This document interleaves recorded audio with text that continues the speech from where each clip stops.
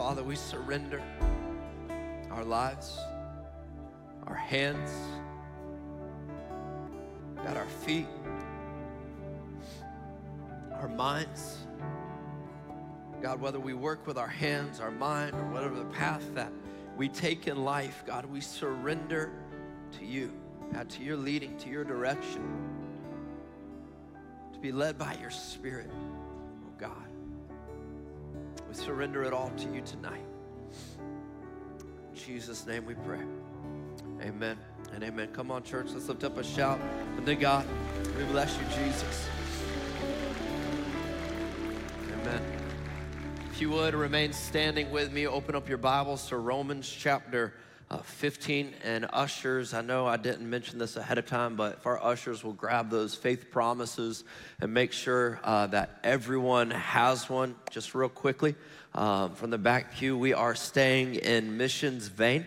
And I served on staff as missions director, pastor, leader, whatever, crazy person, whatever you want to call it, for a number of years here at Evangel.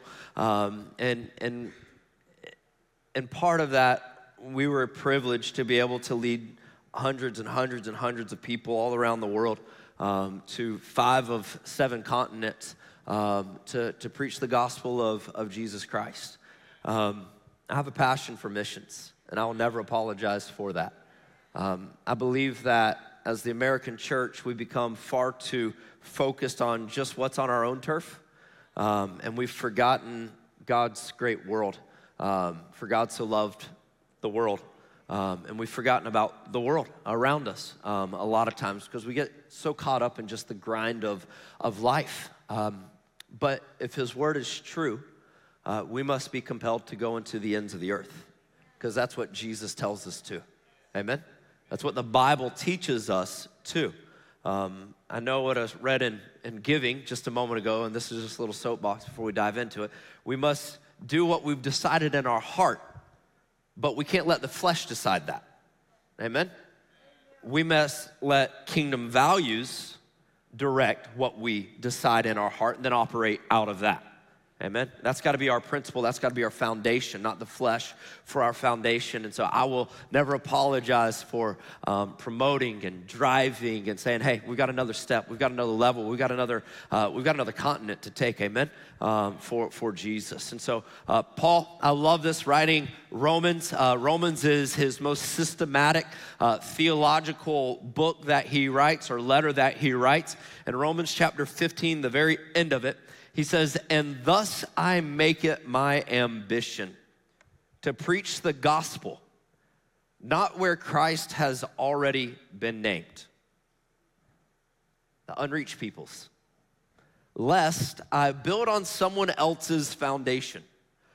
But as it is written, those who have never been told of him will see. And those who have never heard will understand. Sorry if I get a little emotional ahead of time.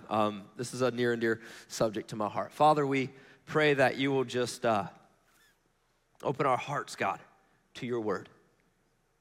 God, may we see with your eyes. May we sense with your heart, God, what you would have for our lives and how we can make your great name known in all this earth. In Jesus' name, amen. Amen. You may be seated. If you would, pull up that picture of Hudson Taylor.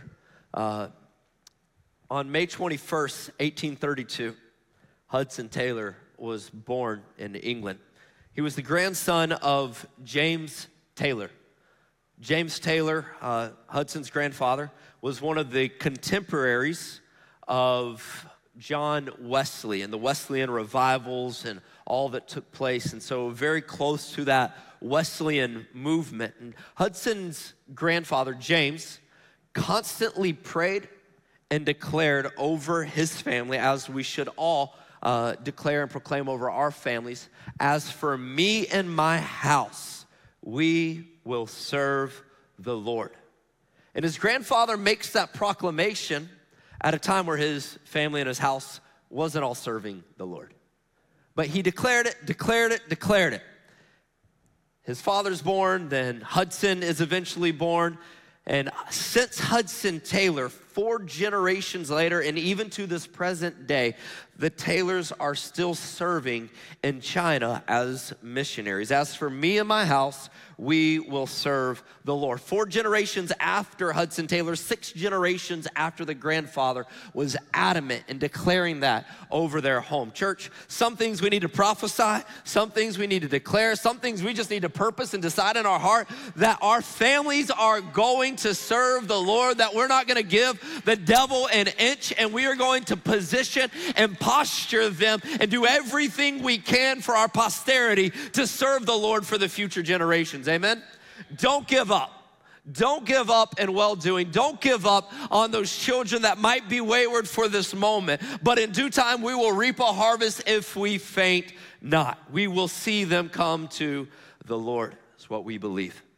Hudson Taylor was the founder of China Inland Mission. He was one of the most radical missionaries of his day, and honestly in history. He lived this life as if he was an alien to the present world that he lived in. He lived as an alien, like, I don't belong here. I know that this is not my home. I'm just passing through. And I believe that we can all use a good dose of that message today, that this is not the end. Amen. This is not the goal. This is not the finish line that we have on this earth in front of us, but we are built for eternity. C.S. Lewis said it the best, that if I focus on this life, I will miss out on eternity. But if I focus on eternity, I will get this life thrown into it. And our world and the up and coming generations needs that modeled out, that we are dreaming for a mansion, right? We are dreaming for a place that we have not yet gone to. We are dreaming for heaven.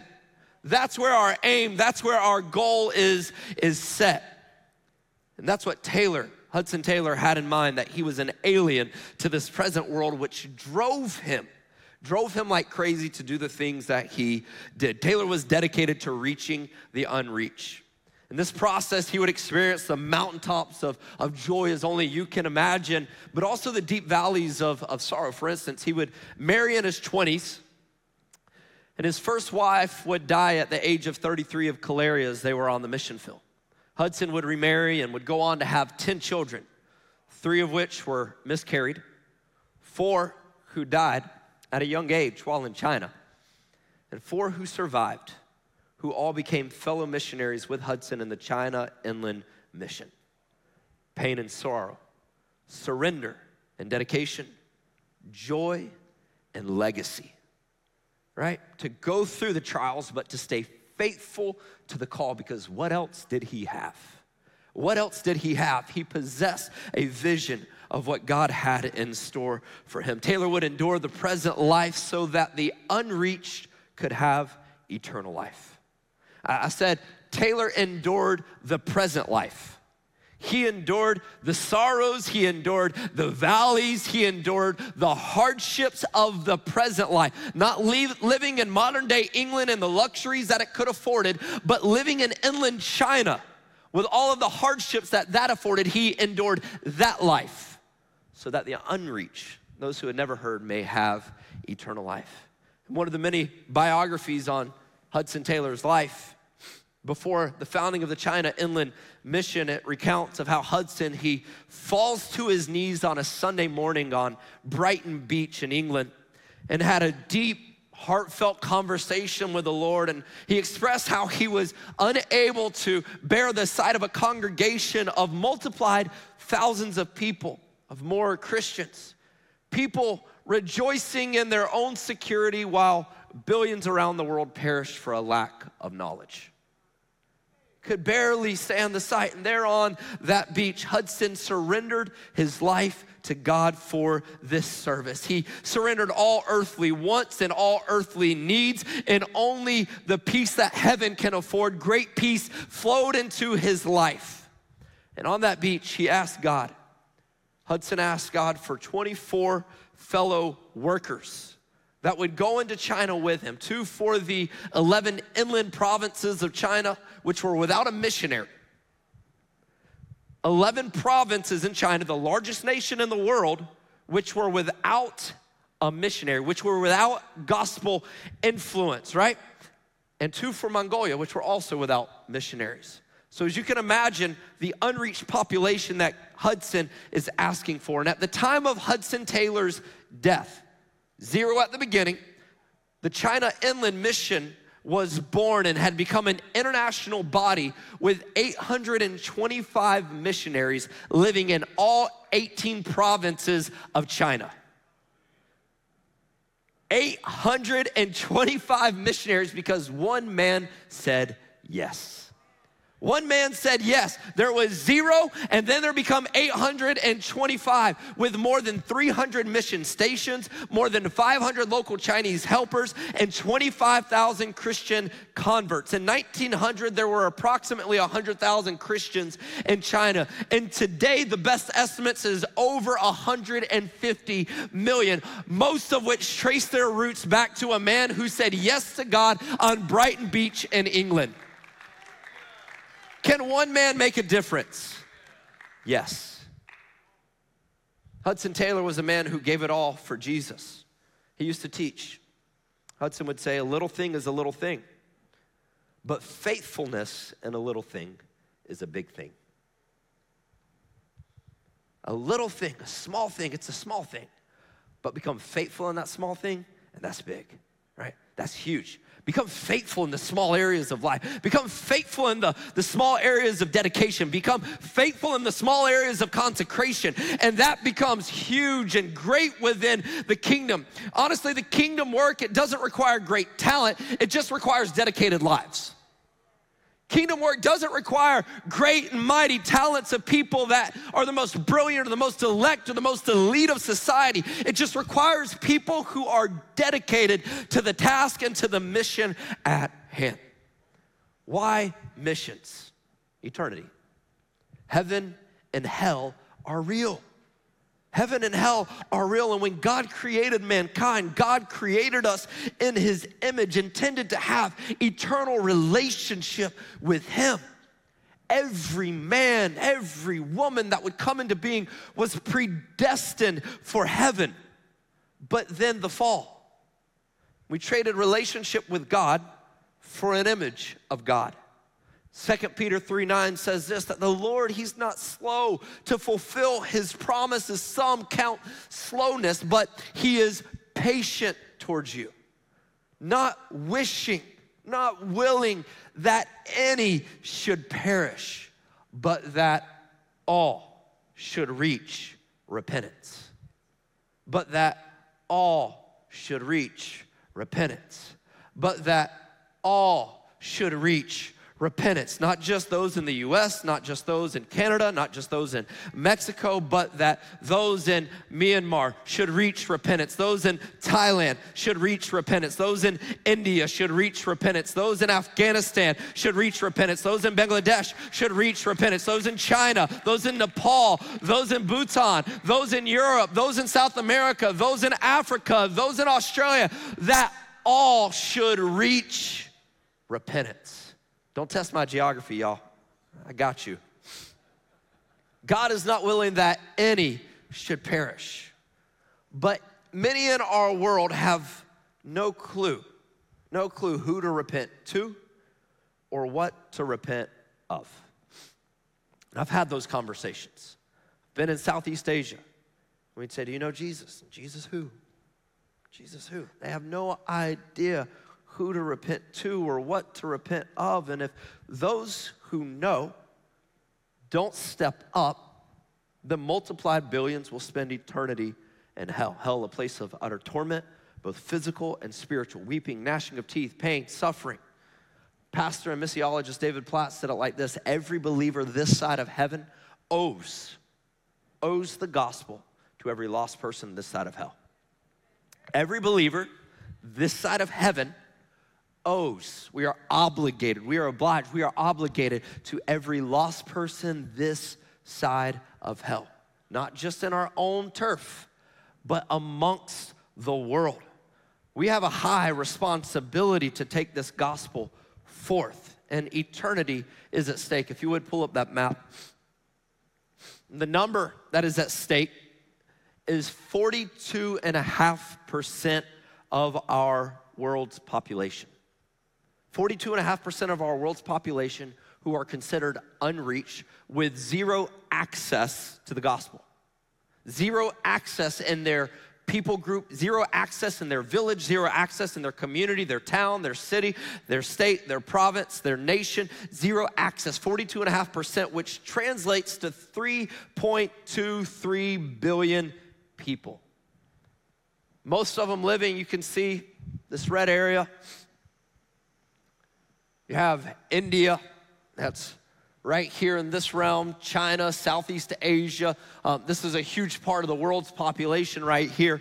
And so that's why that number is so massive and high. And then into the Saharan part of Africa. This is called the 1040 window, where the majority of unreached people live in our world. Places that are uncomfortable, places that are hard to get to, places that honestly aren't the easiest to be a Christian witness in, most of which are illegal for us to be a Christian witness in. Places that are very difficult, yet places filled with people who will spend eternity in heaven or hell, right? They will, heaven or hell. And we have a responsibility. How we live our lives has great implications on ourselves, our families, but also them. How we live, what we decide, what we have purposed in our hearts, as I read at offering time. What we have purposed in our hearts has great implications. How we will live has great implications on those who never heard. Children who go and play soccer on Fridays and Saturdays, just like our kids do. They go play baseball. They go to school, they learn math, they learn social studies. Kids that will go and they'll learn about how great the United States of America is, but not about Jesus. We were actually invited a few years ago in November of 2019. We were in Thailand, and we were asked to go into this Muslim school, and we got to teach there for a week. We weren't able to teach about Jesus, but we were asked to teach about the United States of America, and we were able to talk about freedoms that we enjoy and all of these different things and build relationship and community. And honestly, the end goal was to connect the missionary with relationship to this community that was lost and from far from God. And there was great relationships that were built that opened up ongoing ministry after we left. And so we were able to go in and love on and teach math and English and these things, but we could not teach about Jesus. And these children had never heard of Jesus. So kids that live in those areas, that they just want to live life and be a child, but they don't know Jesus. Adults who go to work every day and desire the same things that we do in life: peace, security, financial prosperity, happiness, but don't know about Jesus, right? Elderly who live life, and they have lived life, and they've seen a lot of water go under the bridge. They've seen a lot of things come and go. They've faced a lot of challenges in life. They've been on the mountaintops. They've been in the valleys below. They've seen pain and suffering. They've seen awesome rejoicing, all without Jesus. All without Jesus, and all without the hope that heaven affords. Good people around our world, but godless people that will spend eternity in one or two places. And biblically, Jesus says we have responsibility. But not only do we have responsibility, guess what we have? The answer, right? We've got the solution. We've got salvation. We've got Jesus. And so it's not this hopeless thing, right? It's hopeless if we don't rise to the occasion. We have hope, but the question is, are we going to carry hope forward? And we each have a responsibility to pray for the lost. Acts 26:18 says to pray that their eyes open so that they may turn from darkness to light and from the power of Satan to God, that they may receive forgiveness of sins and a place among those who are sanctified by faith in me. That's what Acts teaches us to pray as the people of God. What is God's heart? So that they may turn from darkness to light, from the power of Satan, the power of darkness, the power of bondage, so that they may receive the forgiveness of sins that only comes from Jesus, the name that is above every other name. This is the Lord's desire. This is the Lord's desire, and we are a part of that solution. We have that responsibility to pray, to give, to go to be watchmen on the wall. Ezekiel says, but if the watchmen, Christians, us, if we see the sword coming and we do not blow the trumpet so that the people are not warned, and the sword comes and takes any one of them, that person is taken away in his iniquity. But his blood I will require at the watchman's hand. That's heavy. So you, Son of man, I have made a watchman for the house of Israel. Whenever you hear a word from my mouth, you shall give them warning from me. We have responsibility to be watchmen, to issue warning to the world that is on our watch, to those that are in our Jerusalem, to those that are in our Judea, and then to the ends of the earth. From local to global is what you will hear us say at Evangel. We have a responsibility from our backyard to the prison yard, to the schoolyard, but then also to the yards that are halfway around the world. Romans 10:1 said, brothers, my heart's desire and prayer to God for them is that they may be saved. Paul lived a life that it was his heart's desire and prayer that they be saved. We must be motivated. We must have this holy ambition to pray for the lost, to see salvation come to those who are perishing. And prayer is that work that helps us have that burden. Romans 15:20, where I started tonight, Paul says, and thus I make it my ambition to preach the gospel. Paul says he makes it his ambition.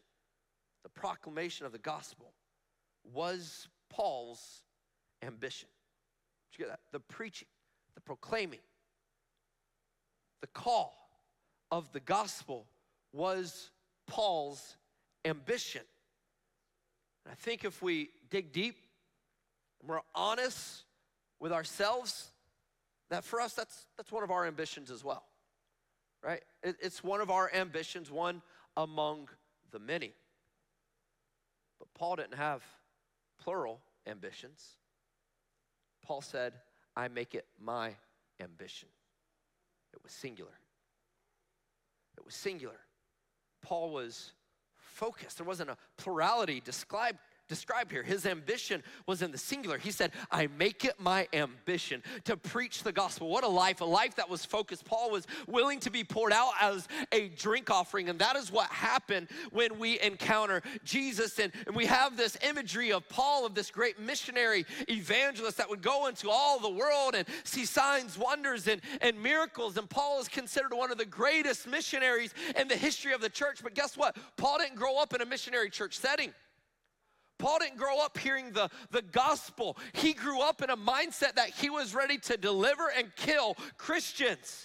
But an encounter with Jesus changed everything. He said, I was the chief of sinners when I came to Christ, meaning we can't rule anybody out, which means it doesn't matter your past, it doesn't matter your baggage, it doesn't matter the luggage that you might be carrying in life. If Paul made it his ambition and became one of the greatest, who are we to say, nope, you got too much junk going on in your life, right? You had too much baggage. No, Paul made it his ambition. He encountered Jesus, and Jesus changed everything, meaning he can use all of us regardless of our family that we were born into, the upbringing we've had, the things we've done right, the things we've done wrong. When you encounter Jesus, Jesus changes everything. If any man be in Christ, he is a new creation. He makes all things new, including our ambition. Including our ambition. He makes our ambition new. So what is our ambition is the question for tonight. What are we living for? What are we living for? When you think of your life's ambitions, your life's dreams, your life goals, like when you fast forward 10 years, 20 years, 40 years, right? What are you envisioning for your life? Where is the ladder leaning? What is the goal of life for you? Some of you might need to have some conversation. You might say, Pastor Jordan, I haven't thought of that. I'm just here, right?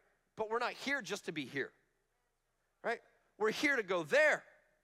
We're here to have purpose to go there and to take others with us there, right? So what is our ambition? Are you consciously living for the Lord each day and every day, using your platform to proclaim the gospel? Ambitions are great in life, but all ambition outside of Christ must be laid at the feet of Christ.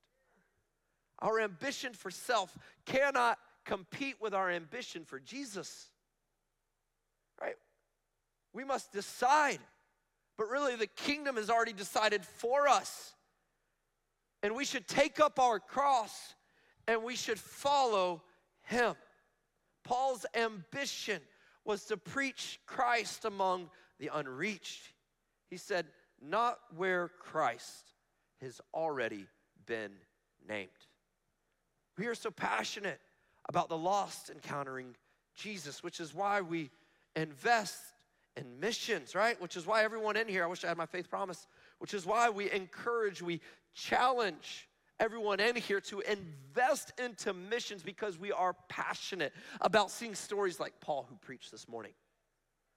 That Dr. David Grant, who this church has supported for decades, shaped and helped mold Pastor Paul's ministry. David would go to the seminary and would teach as Paul was a student, and every missions dollar that was given 30 years ago, 40 years ago, helped shape the testimonies and the stories that you heard on stage this morning, the children that were brought back to life, the women who were able to receive, because there was a faithful generation in the past who said, hey, I'm gonna make a faith promise to pledge towards missionaries that will go to the ends of the earth. I'm gonna support them. 30 years later, we have a man who is able to testify that God has blessed him with a church of 35,000 people that is seeing kingdom influence in a nation that is far from God.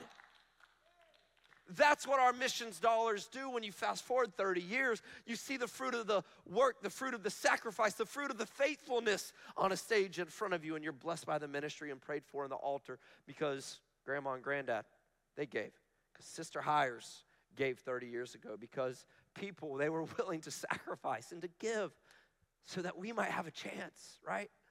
So that people in India might have a chance, not where Christ has already been named. We are passionate about the lost encountering Jesus. And while I'm thankful for every life-giving church in Jacksonville, we have over 1,400 churches and countless ministries and rescue missions and parachurch organizations and Christian schools and education facilities in our backyard.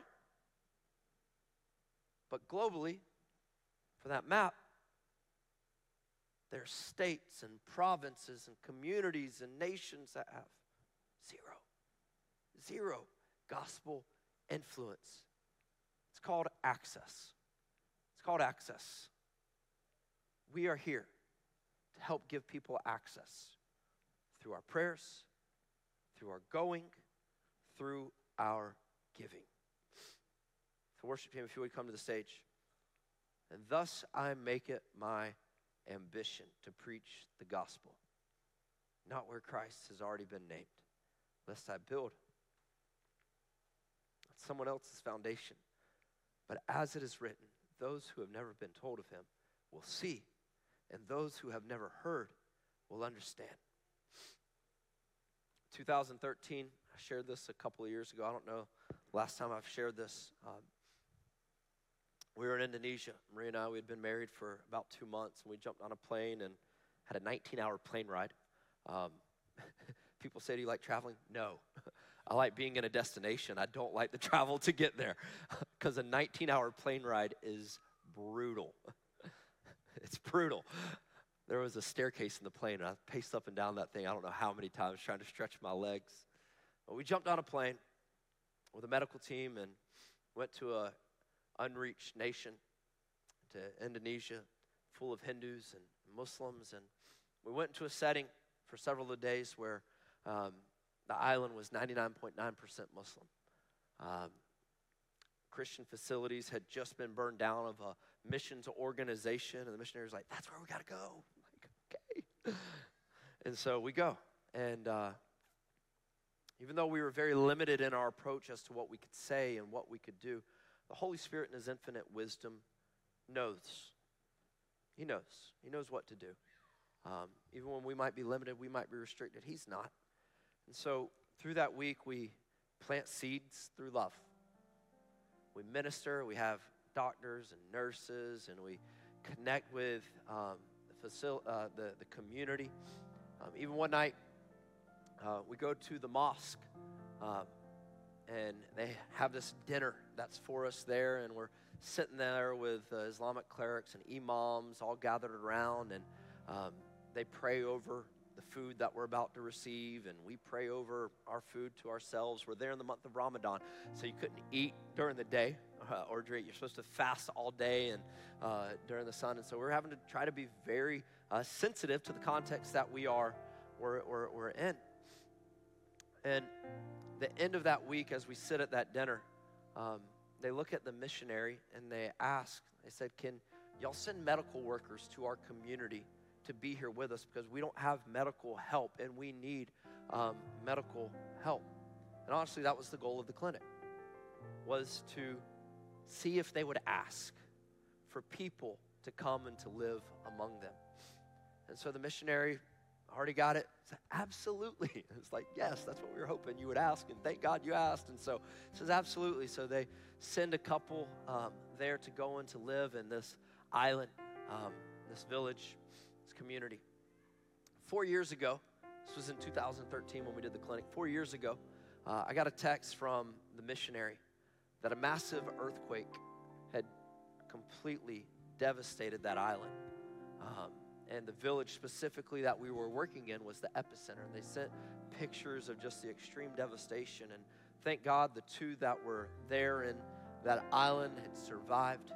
And because we partner in missions, because you are faithful in your generosity, there's an organization that we talked about giving to tonight, Convoy of Hope. You've heard that many times. The missionary with his connections was able to say, hey, so-and-so, the ones that were living on this island where this earthquake had taken place, so get ready. They were able, this couple that had moved into this community that was completely devastated, were able to lead Convoy of Hope into this community and provide incredible resource to a community that was completely non-Christian. And guess who became the heroes of that community? This missionary couple that was planted on that island. Because a missions church in Jacksonville, Florida, was faithful to say yes, and crazy enough to go, provided with funds from a church who some they faithfully given to missions, even though it might be a mint. That's all it is. Give that. Some people that sacrifice, they sow in. They were faithful and invest in, and we were able to launch forth a missions team. And God knew, even though we might be restricted, they're not restricted at all now. Complete access to a community to do to whatever they need to do to help reach that community for Jesus. 2015. We were in Southeast Asia again, in Myanmar, which today, if you've watched the news, has gone under tremendous national turmoil as a military coup has taken over the nation. We were there for 10 days, and we were able to go into basically a squatter area where 250, 300,000 squatters lived on an island. One of the most, trying to think of how to lovingly say this, but a very, very tough missions trip. To be on, just from all the natural elements of what we were doing. And we were doing a medical clinic there, and it's a tough time, and huge rains coming in, and it was just a tough week. And we were able to plant seed after seed and have conversations and talk to people, and people, we would ask them if we were allowed to ask them if we could pray for them, and we would pray, and religious leaders of other religions would come through, and they would let us pray for them. But the testimony of this trip was a house that we stayed in, of a lady that had a guest house where our team stayed. And this lady, her name was Weiwei. She had been through a very devastating divorce. A husband had left her, and it was just a very rough situation. And Weiwei had ended up trying to take her life. And God spared her. And every evening, our team would gather around, and we would do devotions. We'd pray and read the word and share the gospel and just talk. And Wei would just kind of peer over and watch. And you would see tears just coming down her face. Not a believer in Christ, but being touched. And she asked if we could pray for her. She asked if we could pray for her, and we prayed, and she never, that we know of, surrendered her life to Christ, but seed after seed was planted into her life. And you would see her smile and hope that it was brought, because a team would go forth. And I could tell you of testimony after testimony of that trip, of a driver that was a Buddhist driver and is now serving the Lord, and his family is serving the Lord because of missionaries and the teams that we were able to work with and minister to, and people that were touched by the power of the gospel, because once again, people, they went. They said yes. They went. They were financed. They were resourced by church like this, like Evangel. Tonight, what is your ambition? There's a lot of ambitions in life that we can have, a lot of good ambitions. But Paul, he had a singular ambition: to preach Christ where he had not been named. I'm here to stir you up tonight, to refocus on what really matters. And that, my friend, is eternity. Eternity. If you would, stand to your feet. John 12:24 says, "Truly I say to you, unless a grain of wheat falls into the earth and dies, it remains alone. But if it dies, it bears much fruit. Whoever loves his life loses it. Whoever hates his life in this world will keep it for eternal life." When you live a life in which your ambition is to be planted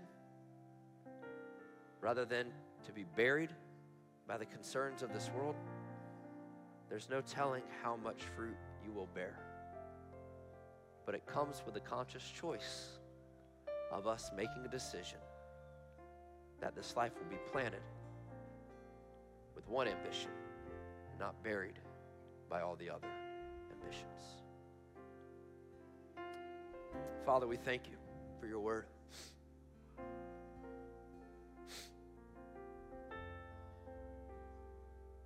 And I pray that your word would move us tonight. Holy Spirit, I ask that you would move us. All I can do is plant seeds. All I can do is water. But you give increase. You give growth. You move us.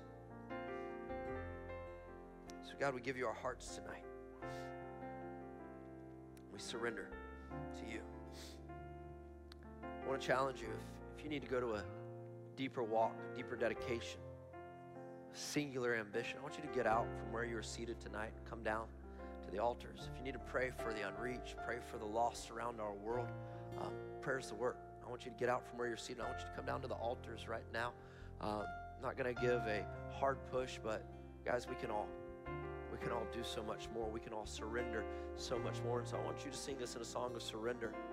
Lead us in a song of surrender. But I want you to come down to these altars and let's pray together as a family tonight about our world and about the ambitions we carry in life.